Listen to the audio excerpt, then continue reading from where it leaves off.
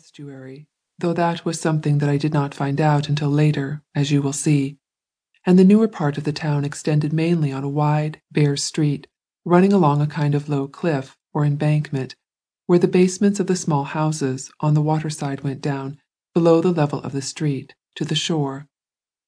But the older part of the town was closely and intricately built, with gabled roofs and heavy carved facades hanging over the narrow stone-paved ways, which were here and there led out suddenly into open squares. It was in what appeared to be the largest and most important of these squares that I was standing a little before midnight. I had left my wife and our little girl in the lodging which we had found, and walked out alone to visit the sleeping town. The night sky was clear, save for a few filmy clouds, which floated over the face of the full moon, obscuring it for an instant, but never completely hiding it, like veils in a shadow dance. The spire of the great cathedral was silver filigree on the moonlit side, and on the other side black lace.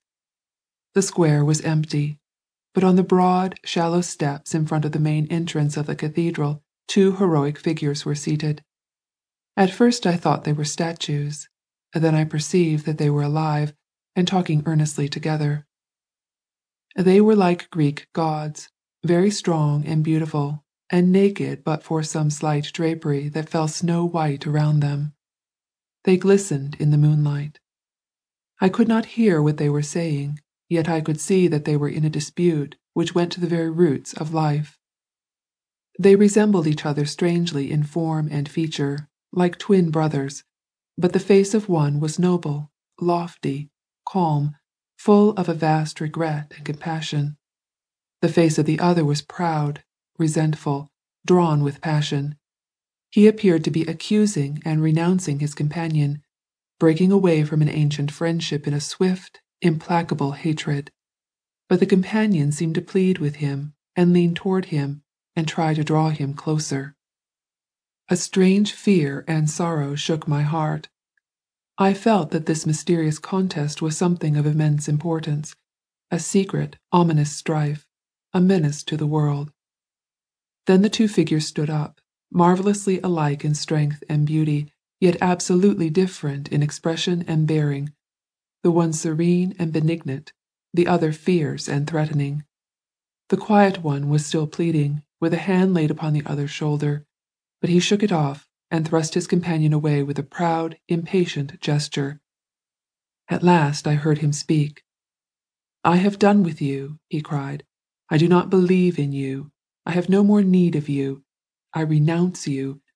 I will live without you, away forever out of my life."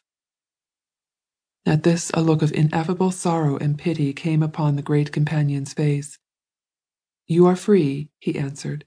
"I have only besought you, never constrained you. Since you will have it so, I must leave you, now, to yourself." He rose into the air, still looking downward with wise eyes full of grief and warning, until he vanished in silence beyond the thin clouds. The other did not look up, but lifting his head with a defiant laugh, shook his shoulders as if they were free of a burden. He strode swiftly around the corner of the cathedral and disappeared among the deep shadows. A sense of intolerable calamity fell upon me. I said to myself, "That was man, and the other was God, and they have parted." Then the multitude of bells hidden in the lacework of the high tower began to sound. It was not the aerial fluttering music of the carillon that I remembered hearing long ago from the belfries of the Low Countries.